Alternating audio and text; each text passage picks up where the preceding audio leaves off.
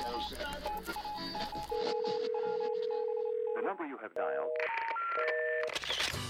You're listening to The Voice, Episode 38.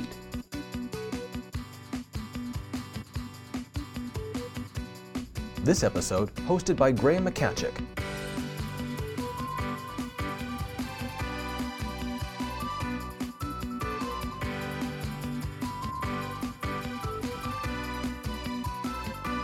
Hello everyone, welcome to another interesting edition of The Voice. I'm your host Graham Machacek, and today's topic is news and storytelling in the digital age. And joining me here today is a man that really does not need any introduction, but I am pleased to be joined by Canadian news legend Kevin Newman. How are you, sir? I'm good. I'm a legend now? I'm that old, eh? So Kevin is, of course, digital news evangelist for CTV and co-host of Question Period. And he's formerly news anchor and executive editor at Global National. And yes, I did say digital news evangelist, but I can assure you, and I'm sure Kevin would too, that it has nothing to do with Jimmy Swaggart, right? No, it's not that kind of evangelism, but what it is it's a, evangelism, if you look at the definition, is to try to convert someone to a new way of thinking. And whether that's religious or whether it's digital, that's sort of what I'm at Bell Media to do. Yeah, and when I was doing some research for the podcast, I was looking online, of course, and came across a blog post you did where you're sort of saying it's to be a champion of innovation, change, and conversion. And my question is, where does the role intersect as an evangelist and diverge from a role of, say, a brand journalist? Is it the same? Does it overlap? How do you see that? Well, I think they're two different things. I mean, I think I'm evangelizing mostly internally. So, I have an external life, and the expression of that is my journalism. The internal part of what I do is I try to reduce the fear of a traditional news organization in embracing the future, because there's a tremendous amount of fear on the inside right now. People don't necessarily understand how the universe is shaping, and they are afraid of losing their jobs, afraid nobody's going to be around to listen to their stories anymore, and they don't have the skills that you guys have, which are to publish or perish. They don't understand how to do podcasts. They don't know how to edit on Final Cut Pro. So they're kind of trapped. So internally, I guess my job as an evangelist is to say it's okay. It's happening. It's not happening as quickly, but you actually do have to be prepared for the fundamental and profound change that's just around the corner for television news, I think. Okay. And so what, on that tip, what have you sort of seen in terms of the changes that are taking place, and how does it impact you on your role? Yeah, my view is that we have not gone off the cliff like radio and print has, but we're in danger of it really soon. And the reason is bandwidth. Yeah. You can send an email, you can send the printed word, you can send the audio instantly, but we're still uploading to YouTube for video because we haven't had the bandwidth. That's about to change with 4G. So once 4G is rolled out across the country and you can send a moving image as easily as you can send an email, television news is tremendously threatened. It's also a tremendous opportunity that if we're smart, we'll be able to convert any citizen out there who happens to be in the middle of a news event to feeding our news machine with whatever that they have. Okay, so this feeds nicely into the next discussion I want to I love it when that happens. Yeah, there you go. Nice segue. So the newsroom climate seems to be getting a lot more volatile, and reports of declining ad sales and job cuts, and there's of course all this pressure to right now. Deliver quality news in less time. But that said, there is also this, at least in my view, it appears to be this push towards marketing news media as quote unquote trustworthy. And has, in your view, there been a line drawn in the sand between news people can trust and news that sells? We're hoping those two things are our lifeline for the future. That if in a world of overflowing information and instant communication, that the value added of a trusted source is something that we can sell. Now, I don't know that that's going to be the case, but if it's not the case, then the destruction of journalism is going to happen a lot faster than I think. I think I believe that if you look at Google searches for news and if you look at the way people consume the news, they're still going to the established brands. That there's enough audience pattern behavior now that yes, people look at blogs, they look at opinion, but they're also migrating towards brands that they can trust, that have traditional values of journalism.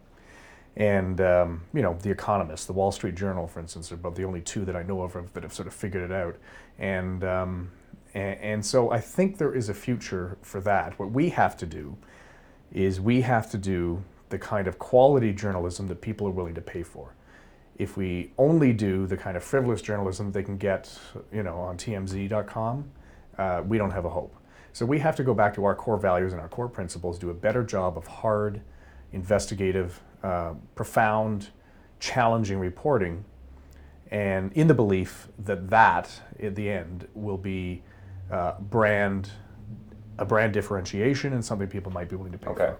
So, and one thing that keeps coming up is, in all the various podcasts we do on this series, is the impact of influencers. And, I'm really seeing that come into the news space. Even something like people would want to tune in because, they believe what you're saying. They believe the caliber of journalism that's being delivered. Mm-hmm.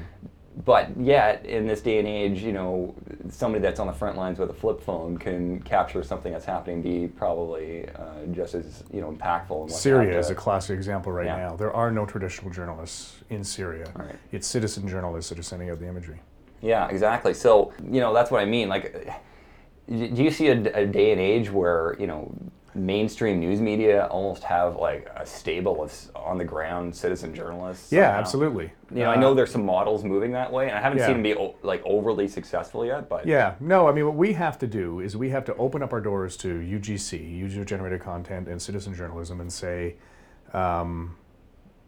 we'll help you gather it.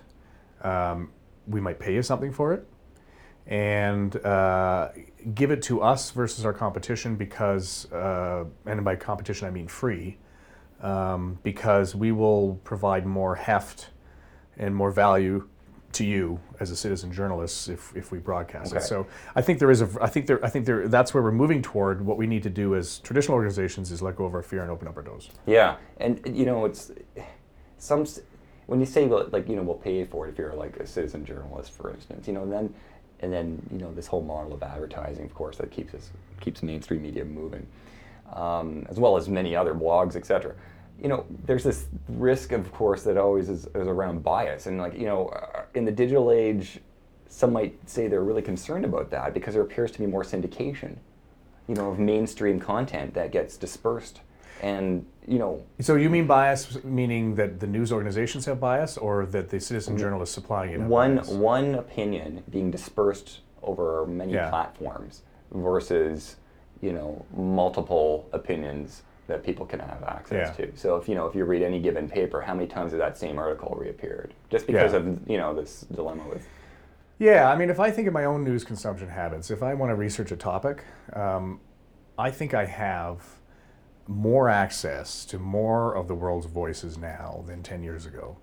And maybe I probably am a more sophisticated news consumer than most, but I have to believe that people will click through a couple.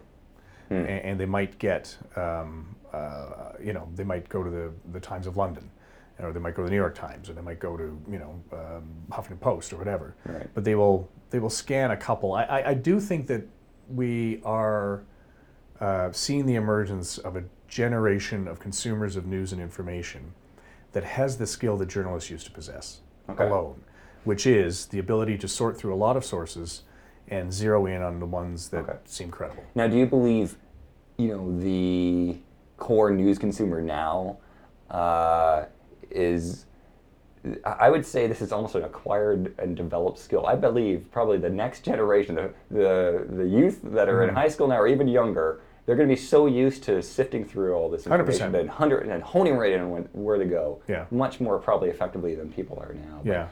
One of the things I do worry about, though, is Google's algorithm for news. Okay. Sometime, try this out. Okay. If you enter Syrian uprising in the Google News search, take a look at what kind of information you get, and then take a look at the kind of sources somebody in another country or on the other side of the country get. And one of the things that the algorithms are doing is they're looking at your consumption patterns, they're looking at who you look at, and they're tailoring that Google News search. So what ends up happening over time is your exposure to ideas gets narrower and narrower as Google starts to learn more and more about your consumption habits. Right. Okay, so yeah, great. I'm going to get in a little bit more about that in just a second, but do you think newsrooms are getting better or worse at reporting news in the digital age? Traditional newsrooms? Yeah. Worse. And the reason is they've been cut to the bone, largely. We had a classic example of this last week where there was the oil spill out near Red Deer in Sundre, Alberta. And a news organization sent up a helicopter to take the pictures.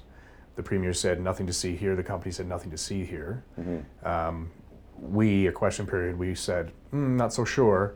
We found a family whose place had been devastated by the oil spill who said a completely different version of the events. Yeah. But what ends up happening is that because of the contraction of traditional media, it's harder and harder to send people out there to look with their own eyes. Okay. And so that's a problem. Okay, so yet, while they're getting potentially worse at reporting the news with their marketing and asking consumers to trust them. Right. And so it's interesting, and then you've got citizen journalists out there also playing into the mix that hopefully are balancing out what may or may not be, again, I can come back to possibly a bias in how things get reported, depending how much syndication is going on. Yeah. Okay, there is, by the way, a bias in how things are reported. Yeah. I don't know anybody good who would ever claim that this is a completely impartial thing, because that's just not human. Sure, yeah, good point. Yeah. Excellent point. So, now, what about media relations? For anybody out there whose business is media relations, is the role of media relations getting more or less important? The opportunities are enormous. Because, and I tell this to friends of mine that work in media relations all the time, don't even think about sending a fax. Most of the newsrooms have yanked them out. Right, yeah. B, nobody's got time to look at it. And yet, media so often things are still sent out by faxes and alerts. Sure, yeah. So, the ability of organizations and companies to shape their own message has never been bigger. It's never been better. What gets in the way of it? The advertising agencies that they hire to manage their imagery. Okay. And so if they can figure out how to grow their public relations and media management thing without the advertising agency finding out about it, they're in a brilliant space. I always say, I don't know if this is the right phrasing of it, but I still believe just at the core, forging true relationships with reporters by providing real news value and working to make sure that what you're delivering is real news value is the best approach and never will change. Yeah, it's getting, media relations, when it's effective, is moving more towards journalism. And this is the hardest thing internally for a company to recognize, but the more transparent they are, the more honest they are, the more revealing they are, the more that they talk about their mistakes as well as their successes, the more credible they are, and not needing to use the filter of the media to be able to get their message out. Now, internally, especially in large organizations, that's you got to have a CEO at the top who believes in that, because nothing between that level and the middle will let it happen. Yeah, but let's face it, CEOs and a great communicator in this day and age is going to recognize that, because the need for genuineness and authenticity, etc.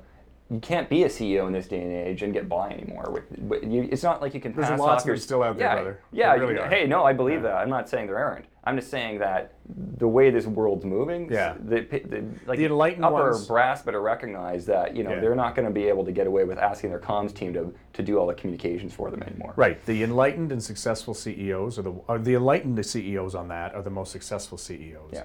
And that's for people who are in the business that you guys are thinking of, if you can get to the CEO level, my view is that's the only way that you're going to, and find the right guy or woman. Does anybody stand out in your mind who's really done a great job in that realm? Well, that'd be the classic one everyone points to is the Maple Leaf Foods. Okay, one. great, yeah. So that's the classic one, but more and more people are seeing their job as CEO in engendering culture change, not just managing the business. Yeah. But I'd love to know, what's the one life moment you're never going to forget that can really help out our listeners become better digital storytellers? Is there something that's happened for you that really sort of that defining moment? Well, for me, because of my age, it was when I ran across a guy named Brian Liu, who was part of the original team at Global National. He was straight out of UBC, and he introduced me to Facebook. And this was, I mean, for my age, I was actually an early adopter of Facebook. Okay, all right. And he knew about it because he was on a campus, and it was still the college thing going on. But to me, it was listening to how the younger generation sees communications and turning over part of how you communicate to them. I mean, my view is that the generation divide on communications is bigger than any generational divide in 100 years. It used to be about, attitudes towards sex, attitudes towards music, but now it's about how two different generations communicate in fundamentally different ways and how they see communication. So your job, if you're over 45, is to not imagine you know how to communicate with your customers and with your audience. The truth is, the youngest people in your office know more about that. And a lot of companies, a lot of advertising agencies, a lot of media companies are having trouble putting young people in leadership positions when it comes to issues of communication, and that is why they're struggling. Yeah, and I wonder why that is. Is it the core management or leadership skills that they don't understand it? They don't use Twitter. They don't communicate in communities. So they're afraid of it. Yeah. They don't think it can be. It looks like it's chaos. Yeah. So some people believe that the best managed companies are the best controlled managed companies. Yeah. And so they need to let go of that as fast as they possibly can. Yeah. Take a third of the people around your executive suite, knock them off the end, and bring in people who are under the age of 35. Yeah. No. What I meant is I wonder if senior teams are just not feeling like the younger staff who might be able to play those roles don't have yet developed leadership skills, people management. No, they don't have that. What they do have is a much better understanding of how to communicate and how to create better business models, how to create more creative ideas by reaching out to the community instead of the hierarchy. Okay, great. And what about who's inspiring you to tell better My stories? son. Okay, great. Yeah. Yeah. No, I mean, I watched, and my daughter to a lesser degree. She's not. Yeah. She's a bit old school. But my son was dialed into this from the very beginning, and I gave him the tools. He taught me how he was using the tools. Yeah. And so I have ridden his coattails. I continue to. He just wrote a piece for Adobe about the nature of advertising and things, and I look at it and I go, shit, that's amazing.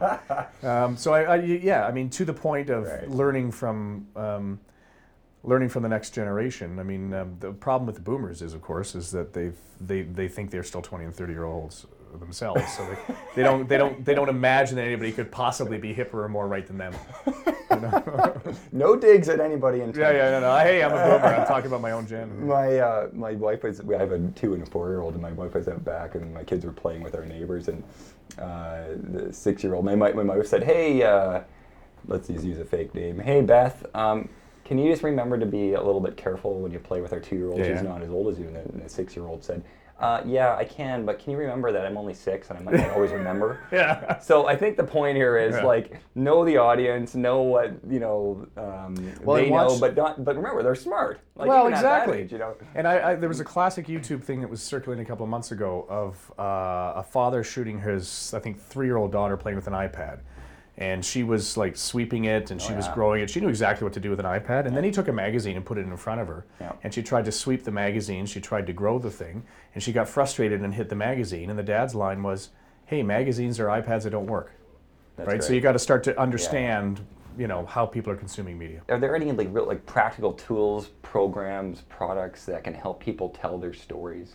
Do you, aside from an iPhone, let's say, or is there anything out there that you've used or that people use? Well, I think it's really important that you play with iMovie or Final Cut Pro. Okay. For anybody who wants to be able to communicate visually, and to me, that's the great opportunity from here on forward. Okay. I mean, that's where the revolution.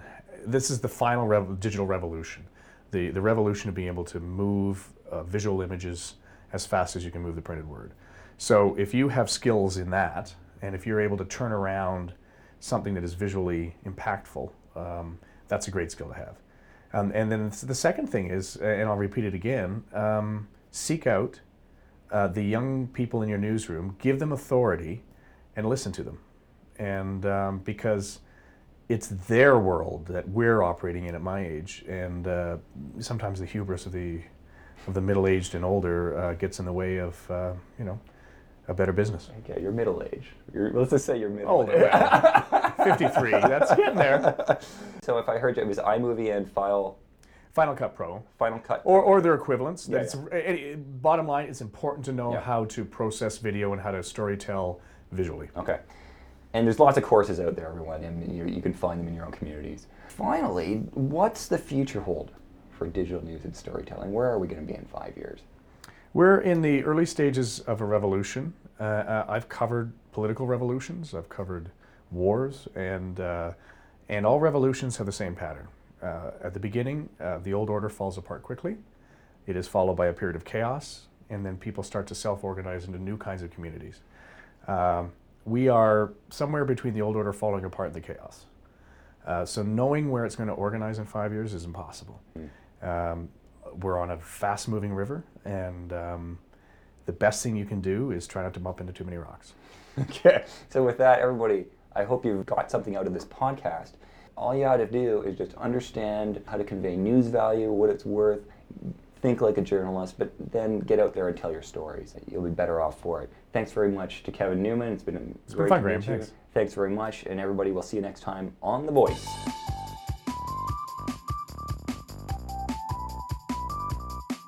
You've been listening to the podcast of the International Association of Business Communicators, Ottawa chapter, produced at the Media Style Studio. For more information, visit ottawa.iabc.ca.